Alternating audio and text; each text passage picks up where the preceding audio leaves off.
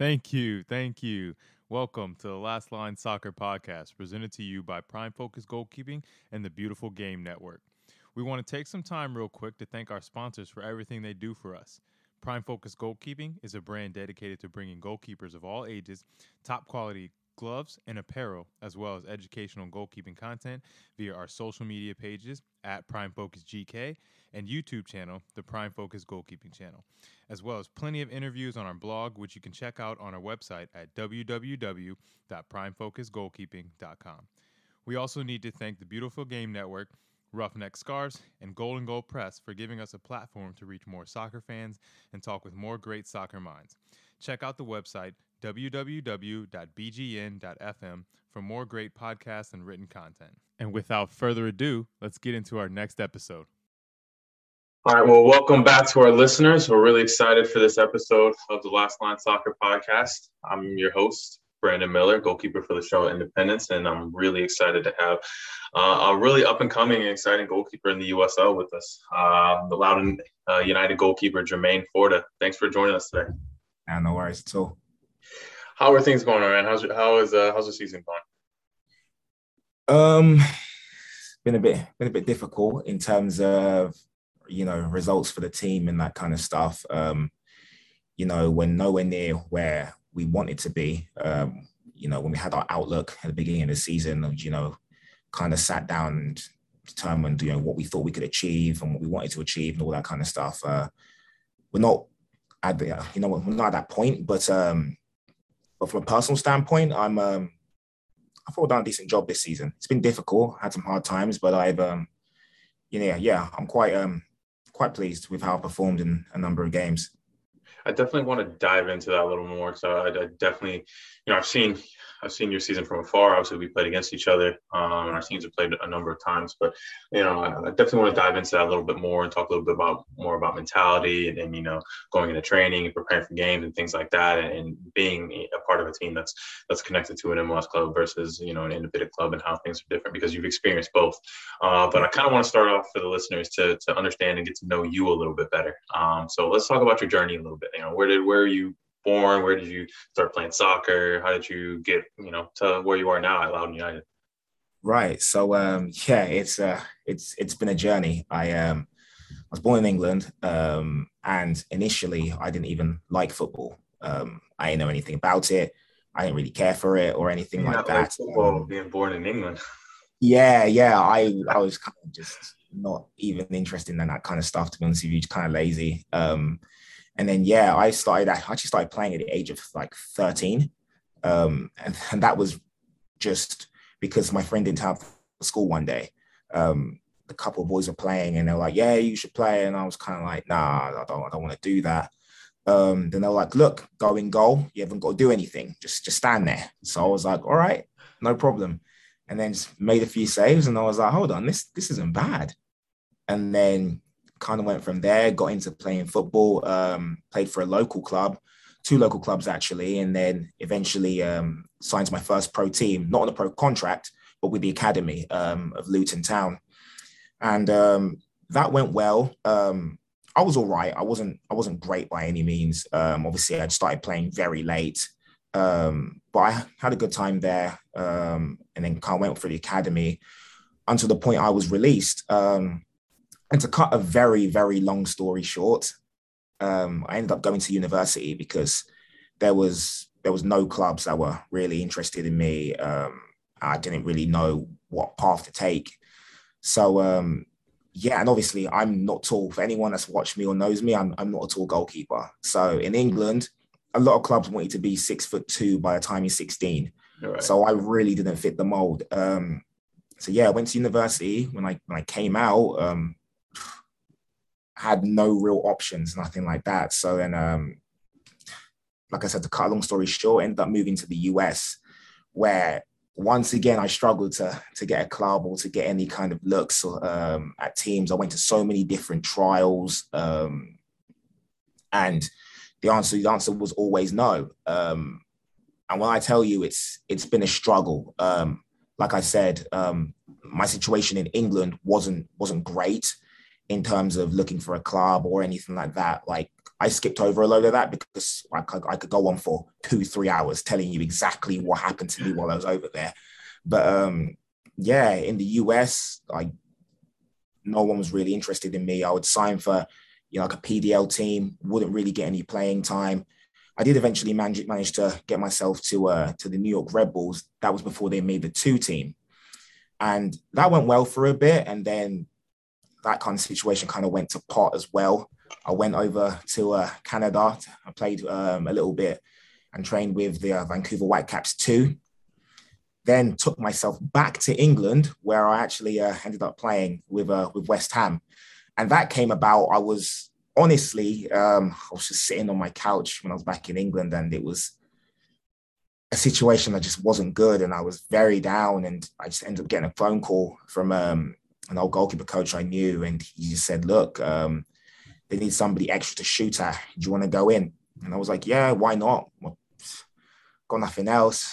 So I headed over there, and they liked me. And thank God I ended up being there for a bit.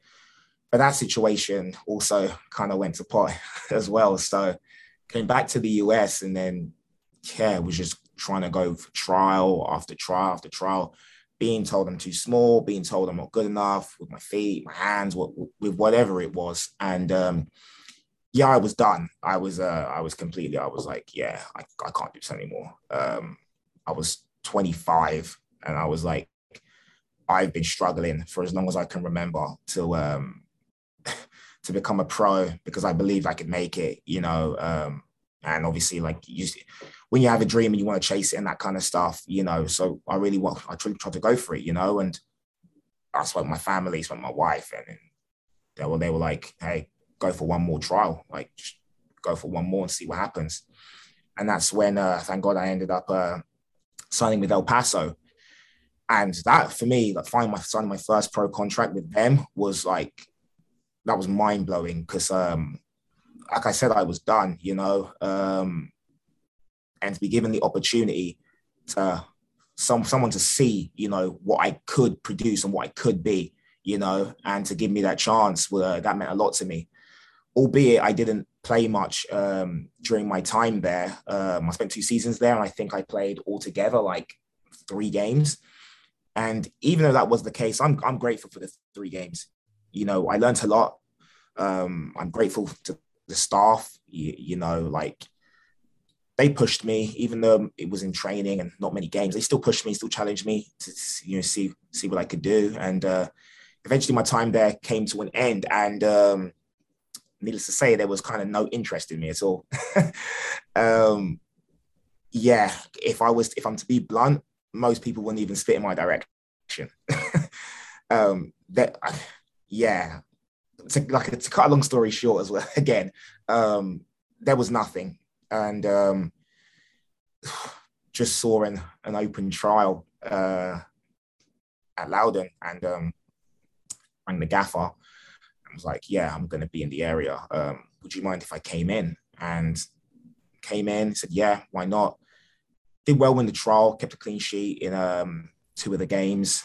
And then, they turned around and said, we want to sign you. And I was like, well, this is new. Something's going well.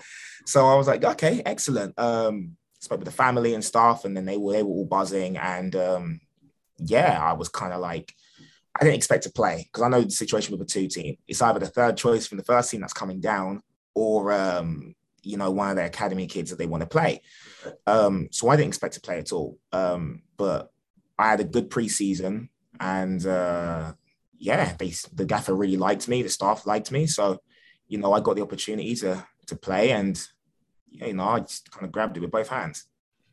Man, I mean, it's so crazy listening to you tell that story, because, obviously, we don't know each other very well, and I haven't, followed your career from the beginning, and so you don't know a lot of that stuff, right? You just, you see someone like yourself who played at El Paso and then signed in Loudoun, and it's like, okay, well, this is a guy who's, been in the league and signed with a few different teams. Like, you don't hear all the struggles like that. And I've been in your situation before, where I've been at I won a championship. I won goalkeeper of the year, been the highest of the highs, and thinking I'm on my way to MLS, and then a year later, I can't even get a phone call back from most of the teams in the league. So like I've been in that position where you sit at home and you don't know what's coming next. Should I retire? Should I go, find a job? Is this for me anymore? Am I good enough to do this? Like you start to all those thoughts starts to creep in. So like, I mean, you said a lot there. I want to dive into a lot of that.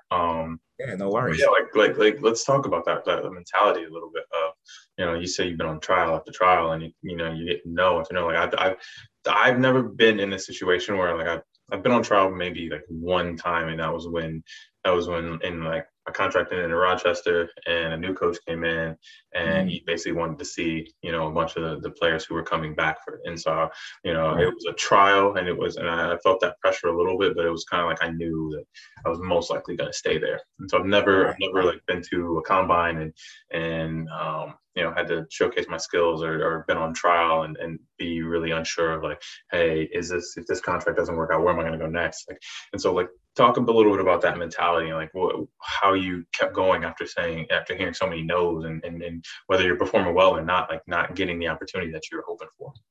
Yeah, no, it's tough. It's tough. And it's like, I still remember when I went to my first trial. It's like, you don't know what to expect. So I kind of believed in my mind. I was like, if I go there and just put on a good performance, it's going to be click of the fingers, yes, like sign my contract. And it didn't work out like that at all. I get there and there's like 200 people and all that kind of stuff, and the coaches aren't really looking, and it's just an open trial, or are you talking? Yeah, this was an open trial, and it's like I'm like, wow, okay, hold on a sec. Like I pictured this a lot different in my mind, and things you can stand out at these things, but a lot of the time it really doesn't matter, because a lot of the time the coaches already know who they want prior to you even turning up, and it's tough. I've been to well over 12, 13, 14 different trials, open and closed. And it's difficult. I mean, after the fourth and fifth one, when you're hearing no, it's crazy. You go back and you have so many different thoughts. Oh, maybe the coach is biased, or maybe I'm not as good as I think I am, or maybe I just didn't perform, or maybe this, or maybe that. And you start questioning yourself and questioning all these things and playing little scenarios in your head, just trying to find a reason as to why it hasn't happened so far, and it's tough to pick yourself up, because it's like you do the 2 days or 3 days or whatever it is at one of these trials, and you give it everything. You pay your money to obviously get into the trial.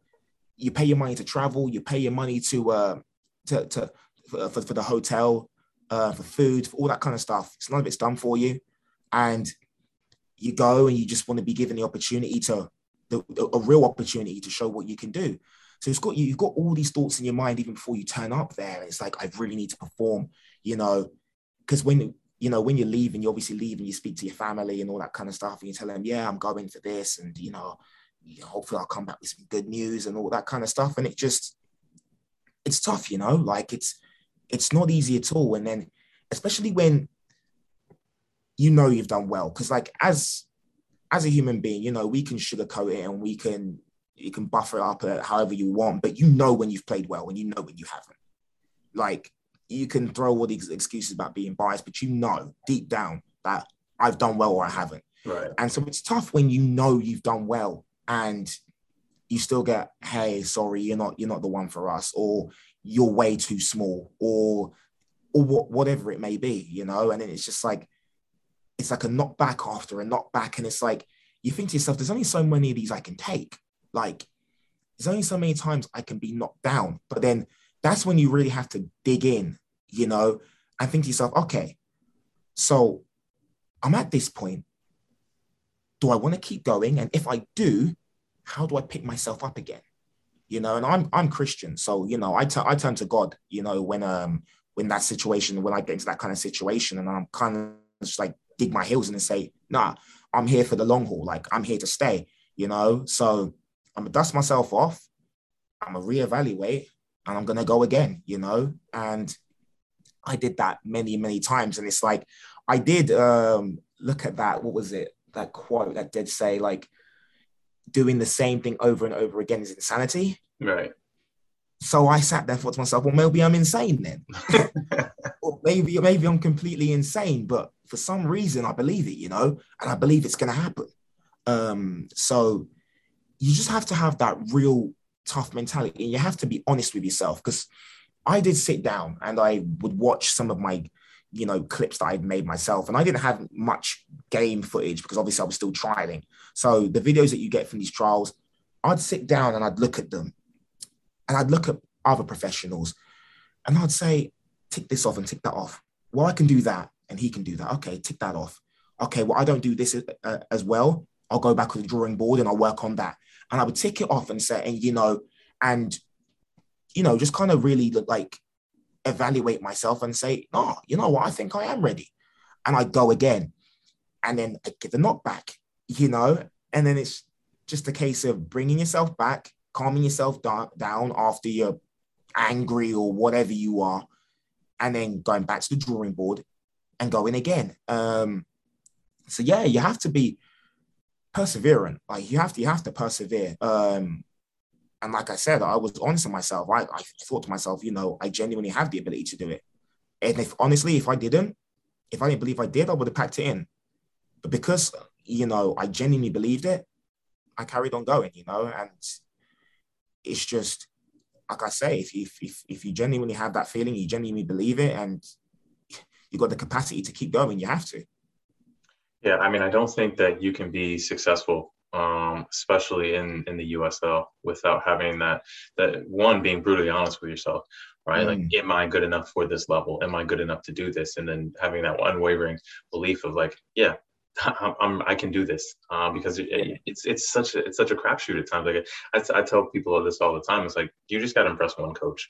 You impress one coach, and you can have a career. You can have a very good career, right? But you got to find that one coach, and it may take you 3 or 4 different teams where, like, you know, you sign with, say, in El Paso, and they didn't rate you as highly, but then you sign with another team, and you know, you see with yourself, you didn't play as much in El Paso, but now you're playing and starting on a consistent basis in Loudoun. Like it takes one coach that rates you and wants to see you do well.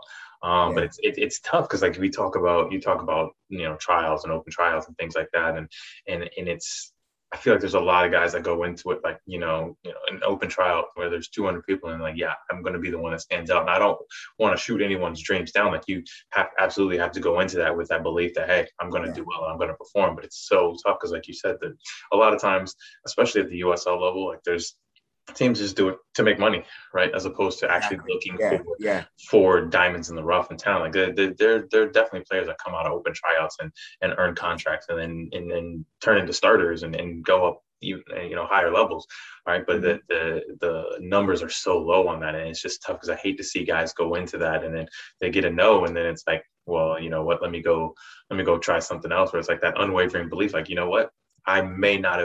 maybe I didn't perform today. Maybe it was just a bad day, or maybe I did perform well, and this just wasn't the team for me. You know, I'm an attacking mid. I play the number 10 role, and they've already got three 10s signed to their team. Like, that's not something that's not the place for me. But that doesn't mean I'm not good enough to do this. And so it's like, you gotta have that mentality and that belief in order to be successful at any level. Because, like, if you don't believe in yourself, then, you know, who's going to? You know, so exactly. It's just tough. But I want to talk a little bit about, you know, your journey over to America. Like, why did you make that decision to come over here? Because I know you said you signed with Loudoun Town on an academy contract. And let's dive into that a little bit, because I've been a little hazy on that in terms of, like, when you sign as an academy player, obviously you want to work your way up to the first team, but as an academy player, are you still making money? Are you still I mean, obviously you're playing at a high level, but like, are you considered professional, or you're pre-professional? Like, what is that journey like? Right. So you're not quite considered a professional. So the way, I'm not sure too well how it works in the US, but the way it works in England is you get your academy contract, and that's till you're 16. And then from 16 to 18, you get your youth contract. And then at 18, they decide, are you a pro? So that can be done earlier. You can get that at 17, 16. You know, the kids who like excel in their class, and then, you know, this kid's you can sign them early. So you do to your 16, and then we call it like a scholarship. They call it. You have your 16 to your 18 is your scholarship, and then at the end of those 2 years, they sit you down and say, "Hey, you're gonna be a pro at this club, or you're not." And it's kind of 16 to 18. That point, that's when you get paid. Each club is different. I'm assuming the scholars at Man City are getting paid whatever, whereas the scholars at Luton Town really weren't making much. I'd venture to say it's like £150 you're probably making a week. Yeah. Whereas like I said, Man City, they're probably making 1,500 or more, you know. And it's always, you're always looking to the next step. If you're on an academy contract, you're one of the 16s, you're always looking, can I get a scholar? You know, can I perform enough to impress them to be on the youth team? And when you've made the youth team, that's a huge step, because that's when they're really looking at you. You know, that's when they're really deciding, okay, so our first team has 3 left wingers, but only 1 right winger. Okay, we've got a kid in the youth team he's promising. So they're really keeping an eye on you and that kind of stuff. So when you get to that point, it's kind of like everyone thinks they're going to be a big pro. Like everyone thinks they're going to be the next big thing once you hit that point. And then it's like, for some people, reality hits. And for me, like reality hit. Reality hit. I think for me, one of the worst experiences I ever had in football was being released young. And when you've gone through an academy and all your friends, because obviously Luton's not a very big town in England, and they're in a championship right now, actually. But a bunch of people that I knew were in the same academy youth team as I was. And so you're all playing together, you're all friends, you all know each other, you all go to the same schools, all that kind of stuff. And then it's like some of your friends get pros and you're like, oh, that's brilliant, mate, like all that kind of stuff. And then you're the one who doesn't. Mm-hmm. And you don't, I don't want to say you don't, because I don't know what's like at other clubs, but some places will give you an explanation. And then my situation, you're just too small. And it was like, oh, okay. But I've been performing. Not what we're looking for, just too small. So then you're like, wow, okay. So I've been doing this. What do I do now? And at the time, Luton were in League Two. Yeah, they were in League Two when I was there, because they dropped down from League One. They were in League Two and they went to administration. So they were in League Two, and a kid coming out of the academy getting released from a League Two club, you don't look too attractive. If you get released from Man City at 16 or 18, people are probably going to be like, all right, you know, he's at Man City. Let's have a look at him. You get released from League Two Luton Town, who were bottom of the league at the time. There aren't too many clubs that come like ringing your phone or knocking your door, especially when you're like a 5'10" goalkeeper at a time. So it's like there wasn't many options. And I'm sitting there thinking to myself, so what in the name do I do now? And that happens to a lot of kids. There's actually an unfortunate, I can't remember the exact story, so I don't want to say too much, but there was a kid that played for Man City. And sadly, I think he, you know what I'm talking about. Well, I mean, I was going to ask you about that next, like what, and kind of like what, I mean, you spoke about it a little bit, but like what the mentality is like when you said like you've been released, been all your friends, you know, are now progressing and you're the one that's been left behind. Like what kind of support is there? And obviously, I mean, you've touched on it a little bit, but there's not a lot of support. And I remember reading the story about the player from Man City who committed suicide. And I was like, at 16, 17 years old, if I was told like I felt like my world was like coming to an end, like I wasn't going to, you know, be a professional footballer, I don't know how I would have reacted. And I feel like there's just got to be more support around players at every age, but especially at a younger age when, you know, their only focus is, you know, like you said, I want to go from academy to the scholarship to, you know, first team, and being at a massive club like Man City, you know, the lights are bright, and then all of a sudden it all gets shut off. And you know, I can only imagine what he was going through, and you know, it hurts as a footballer to kind of see, you know, players feel that level of disappointment. I've never been that low before, but I've been pretty low. And this sport brings you so many highs and so many lows, and it's just such a roller coaster sometimes.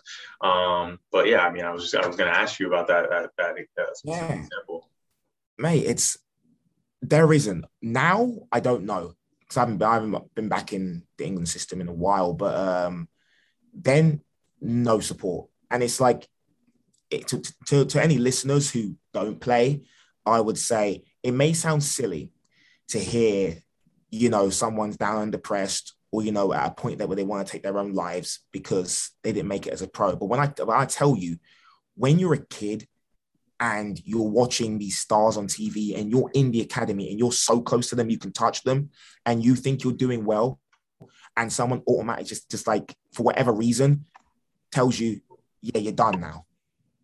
That is such a blow at a young age that it's insane. Like, I remember when it hit me, I came out of the meeting thinking to myself, what am I going to do now? Right. And who's going to want me? And it's like, you don't even know whether to go left or go right, because some kids will have agents. Those are the kids who are probably playing for their national teams at a young age. But me, I have no agent. I didn't even know what one agent was, to be honest with you. And it's like, I've just been told that, yeah, Jay, you aren't good enough. You're too small. You're just not gonna, no, we're done. And then you just pack your things from your locker and you leave. And it is such a blow. And then you get some of your other friends coming out like, yeah, it's got my 2-year scholar. Oh, they've offered me a 2-year scholar with a 1-year pro optional. And then you're the one who's like, yeah, I just got released. That hurts, man. Like, it hurts a lot. And there does need to be more support. And, give the kids a bit more. Like, okay, this is why you're not right for our club, This is what you did. This is all a compilation of all your videos. You know what, though? We have, I think it's 92 clubs in the Football League. I do know a bunch of people who would be interested in you. I'm going to put you onto these guys. We're going to help you out. We're going to anything that's going to just take away how hard it is, And it's like, when I got released, I can honestly say things didn't get easier for me. I played at a bunch of non-league clubs, and I can tell you, like, I've done a bunch of jobs. Like, I've cleaned toilets, man. Like, when I tell you it got hard, dude, it got hard, man. Like, it's crazy because, like, you can listen to me and think this is just all football. And no.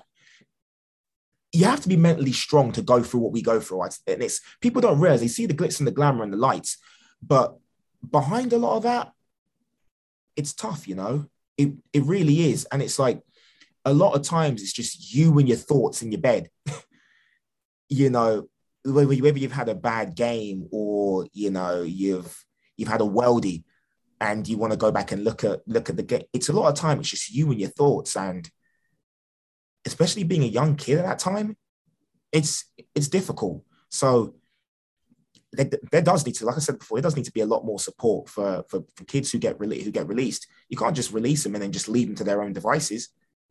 It's not easy, even for a grown man getting released, And obviously, when you're older, you have agents and that kind of stuff. Like, but it's not easy, man. So yeah, like, that's what I would say. Yeah, I mean, it's definitely tough. It's hard. It's a hard feeling to explain. Like, when you talk about specifically being a goalkeeper, you talk about like just being alone with your thoughts and like, oh, I made this mistake today in training, or I didn't do this in a game. I probably could have saved this goal. And like, as I've gotten older, I'm 31 now. I've been playing professionally for 10 years, and I've learned now that I can't dwell on it. I gotta let it go. Like, I've made mistakes in training, made mistakes in games. This season, last season, every single season before that. And at this point, it doesn't affect me like it used to. But I remember specifically one time, this was my second year in Rochester, so my second year as a professional. And we were in training and it was a pretty close strike, but it was from a terrible angle. No chance it should have gone in, and it just hit my hands and bounced in. And I remember I sat on the sideline, like literally that was the last kick of practice. Like ball went in the back of the net, they blew practice, and I sat on the sideline for about an hour, just like thinking about it and like what am I doing? Why, like, am I good enough to do this? Should I still be doing this? And like I've had those moments plenty of times. My third year as a professional, I didn't play any games. I was a third string goalkeeper. I trained really well. And you talked about it before, like, when you played well and when you haven't played well. That season, I was playing really well. And there was no reason I should have been a third goalkeeper. But MLS loanees and other guys that were playing well and the coach preferred. And that was a mental struggle for me that season. Going from, like, I was back up my first 2 years. I was traveling everywhere. I got in a couple games, played 5 or 6 games my first couple of years, but I was behind like a veteran goalkeeper. But then that third year, just didn't get in at all. Barely made the bench maybe once or twice, but I was sitting in the stands every single game. And it's hard to see. It's hard to talk to you call your family every weekend. Like, how did training go? How did the game go? Are you playing this weekend? And having to consistently say, no, I'm not playing. No, I'm not going to be in the lineup. No, I'm not traveling. That takes a toll on you, because all you want to do is get that opportunity and prove yourself. And it's a tough thing to deal with internally when you're not playing well, you're not getting the opportunities, you just aren't where you want to be. Hopefully for the listeners who don't play goalkeeper, don't play soccer, you can kind of frame that into your own life, where you're not quite where you want to be, maybe in your career or relationship or whatever it is. Like, it's a tough feeling to have, and to consistently have to go into training every single day and put that face on and compete and not quite get what you feel like you deserve. It's tough. It's tough, man. But so now I want to talk about like how you made the transition from. So you said you went to uni. You went to uni over in England, right? Yeah, I went to university in England. Yeah. So then, how did you make the transition to the United States? Why, or did someone help you get to the United States? You just come over here and say, I'm just going to go on trial, or what was that process? Yeah, no. So a girlfriend, who's now my wife at the time, her family moved back to the United States, and she kind of just transitioned that way over. So we stayed together, and it was just a case of, I was like, this is not working. Like, this football thing is not working for me in England. Like, I'm not getting a look in, because everybody in England wants a goalkeeper who's 6'4" and above. So so I was like, hey, I'll give it a try in the US and see if they like what I have to offer. So came over. Initially didn't go, because I didn't go according to plan at all. I was coaching kids. I coached them in Connecticut, in Tampa, in every state. And I was just trying to look for an opportunity in the meantime while I was coaching. And that was difficult. I was still going to trials, obviously, while I was coaching kids as well. And then, just sending emails. And that was kind of how I transitioned over to the US. I just kind of did a bunch of research before I came over as well, of the teams, and, kind of how the outlook of how things were over here. Obviously, it's very different to England. And just, when I looked into stuff, I was like, I feel like I could have a career over there. I feel like I can go over there and do well. I watched a couple videos of people playing over here, and I was like, I think I can do a job. And it's funny, actually. He's retired now, but it was Nick Romando that I actually watched, because I was like, he looks like he's roughly my size. So so I would have a look, and I was like, oh, they rate this guy, and he's doing well. So I don't see why I can't go and emulate his success. And so, I kind of made my transition over to the US. In my head, it was a lot easier than it actually was. I believed I'd just come over there and he's this guy from England, like, played over here, like everyone's gonna. It didn't work out like that at all. But that was kind of how I transitioned over to the US. It was a struggle. most of my trials at different teams and open trials and stuff like that were over here in the US.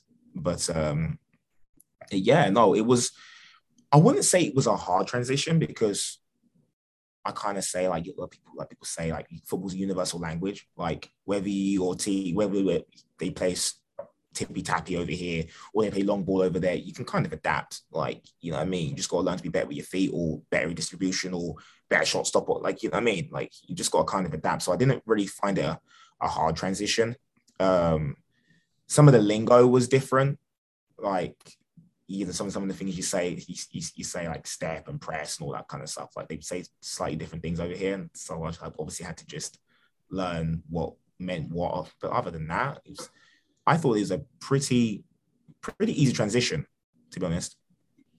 I think it's interesting what you're talking about, is like emailing people and kind of being proactive. I think that's what you, especially at the USL level. I think it's something that I think guys tend to rely too much on their agents and hoping that they're going to get them somewhere. Like, guys, like, I signed with an agent, I remember, early on in my career, and didn't really know much about him, but I was like, I have an agent now, like, he's going to get me places. And whereas, like, I've seen plenty of guys who simply just send out an email and say, hey, I'm a goalkeeper. Do you have any, need for a goalkeeper? And that can turn into a trial, which can turn into a contract, which can turn into a starting job, which can turn to, success. So, like, I think just telling guys to be proactive. Like, that's the biggest thing. I talk to plenty of guys on my own team where I'm like, oh, you have an agent? That's dope. Like, make sure they're doing their job, but you can do your job too. Like, what they can do, you can do as well. Like, no one's going to promote you better than yourself. Like, mate. You gotta be proactive with it. You have to be proactive. If you really want this, then you're gonna get out of your comfort zone and be like, look, I'm gonna email 10 coaches today, and if 9 of them don't get back to me, that's fine. Hopefully the one, does turn out to be something. If it doesn't, I'm gonna email more coaches the next day. Like, if this is really what you want to do, like, don't rely on other people to do it for you. You can do it yourself. And it's funny you say that, because it's like, if you were to see my sent in my email, you wouldn't believe it. I'm telling you, the amount of emails I've sent to coaches just trying to promote myself is completely insane. And it's like, I've kept email chains and text messages and all that kind of stuff from coaches I spoke to in like 2014, like, and emails that I think I went, as a friend of mine actually went to go play in Malaysia, and I have emails to clubs in Malaysia that I had translated in Malaysian just to send out. Like, so I can give you an idea of just how many emails I've sent. Like, you can name a country, I'll probably send back a team in that country an email. Like, so, and it was just like, because like I said, I believed what I was going for, and I was so desperate, So, like you said, like, if you really want to do this, like, there's a lot you got to go through, and there's a lot you got to be willing to go through as well. Yeah, I mean, you talk about rejections and people not responding to you, or people telling you, you're too small of a goalkeeper. Like, I'm not the largest goalkeeper myself, and so I've had to battle with that. My entire career, the 6'4", 6'5" goalkeeper, it's always going to look more attractive to coaches than, the 6 foot guy who may be just, athletic and can make saves. But, like, what would you say to goalkeepers who are a little bit smaller and trying to figure out their way, whether it's trying to get to college or trying to get to the professional level? First thing I would say is believe in yourself. Believe in yourself. Like, don't listen to the typical what the typical idea of a goalkeeper is, a big 6'4" guy or whatever. Work on what you can control. We can control how good we are with our feet, our distribution and that kind of stuff. If you're going to be a small goalkeeper, I can imagine you've got a level of explosiveness to you.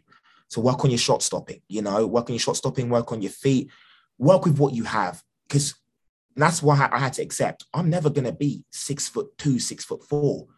And I had to, when I finally able to accept that, I was like, well, I'm not 6'2", 6'4", but I am going to be the best distributor of the ball. But I am going to be the best shot stopper. I'm going to be able to read the ball perfectly in the air. So when I come for it, I get it, and that's what I would say. That's what I would say. Believe in yourself, and you know, recognize your shortcomings and work on them. You know, don't take the typical "I'm not big," so no, it doesn't work like that. You know, like you said, it only takes impressing one coach for you to have a career. So work on these shortcomings and just keep pressing on, because I don't see that. I personally don't see as anything that someone who's taller as a goalkeeper can do that we can't do, to be honest, because we still make top corner saves. They make top corner saves. You still make bottom corner saves. So do they. Shot stopping, you could put an outfield player in goal. Shoot, they're going to make a save eventually. You know what I mean? Like, so it's the other things like the communication, the distribution, coming for balls in the air. If you can work on all those kind of aspects of the game, you'd be fine. And don't doubt yourself. Yeah, those little intangibles. I mean, I try to throw in examples like a Nick Romando, you know, guys who have been successful at the highest level, and throughout their careers. I mean, there's international goalkeepers. Iker Casillas wasn't the biggest goalkeeper, you know, but he's considered one of the top goalkeepers of all time. It's like, it's not so much about size; it's about your belief in yourself, you know, and your willingness to improve on certain areas, like you said, like, you know. If you're not the biggest goalkeeper, what's your positioning like? You know, what are your reactions like? What's your quickness like? Because you got to have something that differentiates you from, you know, what a bigger goalkeeper can do. That's right.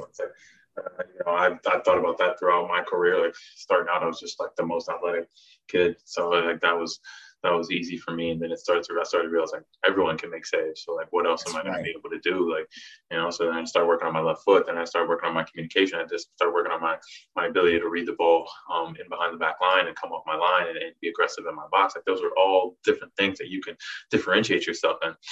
But you got to put the work in. You got to put the time in. You got to be honest with yourself and say, hey, look, maybe I'm not the greatest at taking crosses. So now I'm going to spend, 15 minutes after training and start taking crosses, work on my timing so I can start dominating my box. Like, a taller goalkeeper may not do that as well because he's not as quick off his line, or they don't, they can cover the goal a little bit better. So they're more confident with seeing strikes from 8 to 10 yards out, like, whereas if you and I come and take a cross, 8 yards out, it's a lot easier than having to deal with, covering an entire goal in such a small amount of time. So it's little things like that. You got to be honest with yourself, and you got to start analyzing your game and start realizing what key areas that you can start to improve on.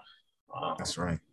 But to kind of finish things off, I want to talk about like some of your inspirations growing up as a goalkeeper. Like who did you look at and kind of emulate your game after, and kind of inspired you to be a goalkeeper and keep being a goalkeeper? I would say, it's funny. I would say it was actually Nick Romando, because it's funny. I remember turning on the TV when I was younger, and it was on Channel 5, and there was this really colorful game. And when I say colorful, like, it was really bright and the field was strange, and I didn't know what league it was.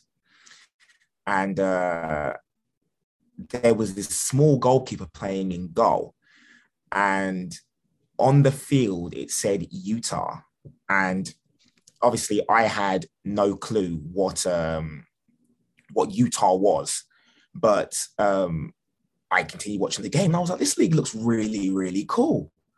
I was like, what's this? And I was like, oh, I want to play over there. Not knowing it was the MLS, not knowing that it was Nick Romando in goal, and it was Real Salt Lake.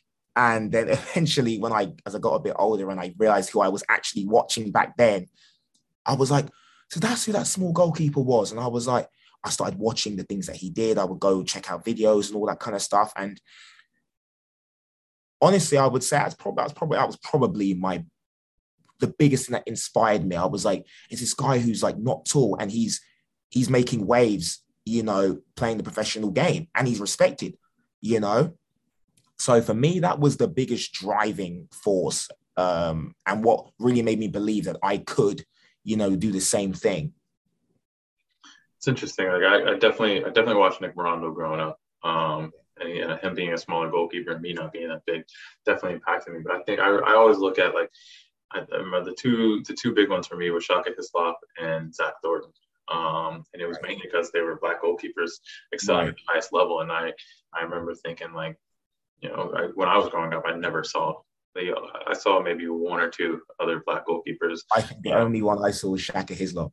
But I mean, like playing when I was playing against other youth clubs, like I didn't really see other black goalkeepers. Never. And so never. I was always the only one, and I was like, well, like why am I like the only one? And then like seeing Shaka Hislop and seeing Zach Thornton and realizing like, hey, they can do it at the highest level. I want to be doing it at the highest level. And so they were kind of the ones that inspired me, because like representation matters, and being able to see goalkeepers that look like me that were excelling and doing well inspired me a lot. So that was probably my biggest inspirations. I will tell you one thing. I like you said, we don't know each other very well, but before I came to the US, I knew who you were, because I knew you were at Rochester. Right. Yeah. So I already and it's funny because you were a black goalkeeper as well, and that was why I before I came over, I had a look, and I was looking at the leagues and all that kind of stuff. I was like, oh, so this black goalkeeper playing for Rochester. Okay. I was like, so I can go over there and do a bit, So it's just interesting that you say that you looked at other goalkeepers like Zach Thornton and Shaka Hislop, and you were like, they're a black goalkeeper as well. So, they've excelled. So why can't I? And like you said, I think was it 2015 that you got goalkeeper of the year? Yeah. Yeah. See, it's funny. You never know who's watching you, Yeah, exactly. Exactly. So yeah, no, I saw all that stuff, and I was like, I don't see why that can't be me. Yeah, I mean, and it can. Like you look at where you've been and where you are now, and like especially being in a system like DC United, like the opportunities are there. So. Man, I don't want to keep you too long tonight. I do want to say thank you for coming on and sharing your story. I'm going to be honest, it blew me away. I didn't know a lot of the details of your journey, and I think it's incredibly impressive how perseverant you've been, and to be where you are right now and performing at the level you are. And season maybe not going the way you want it, but like individually being able to perform on a consistent basis, and dealing with the challenges that you are. I think it's incredibly impressive. So, I just want to say thank you for coming on the podcast. I appreciate it. Sharing your knowledge and your wisdom with our listeners. Hopefully, they'll take something from this and learn. And you're the next goalkeeper that's gonna inspire the next generation. So. I appreciate you coming on. We'll definitely catch up sometime soon. We play again soon, so we'll definitely catch up then. But thanks for joining the podcast. And if there's last thing you want to say to the listeners, go right ahead. Yeah, one last thing I would say. I'm sure I'm not the only story, or I'm sure there's other guys or girls that are, trying to make it, and they're probably gone through similar or harder things than I went through. But all I would say is, take a step back, evaluate, look into your game, that kind of stuff, believe in yourself and keep going. Don't doubt yourself. If you genuinely have that dream and you want to keep going, don't doubt yourself, because keep pounding the rock. Eventually it'll break.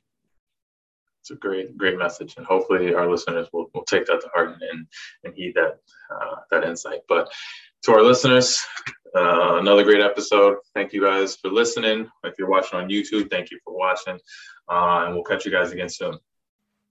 And that's another episode of the Last Line Soccer Podcast in the books. Once again, we want to thank all of our listeners for tuning in. We really appreciate your support.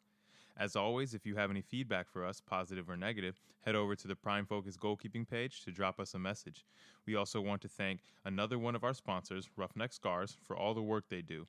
If you're in need of great custom scars for teams or supporters groups, head over to roughneckscars.com to see what they have to offer. As always, guys, take care and stay tuned for the next Last Line Soccer Podcast episode.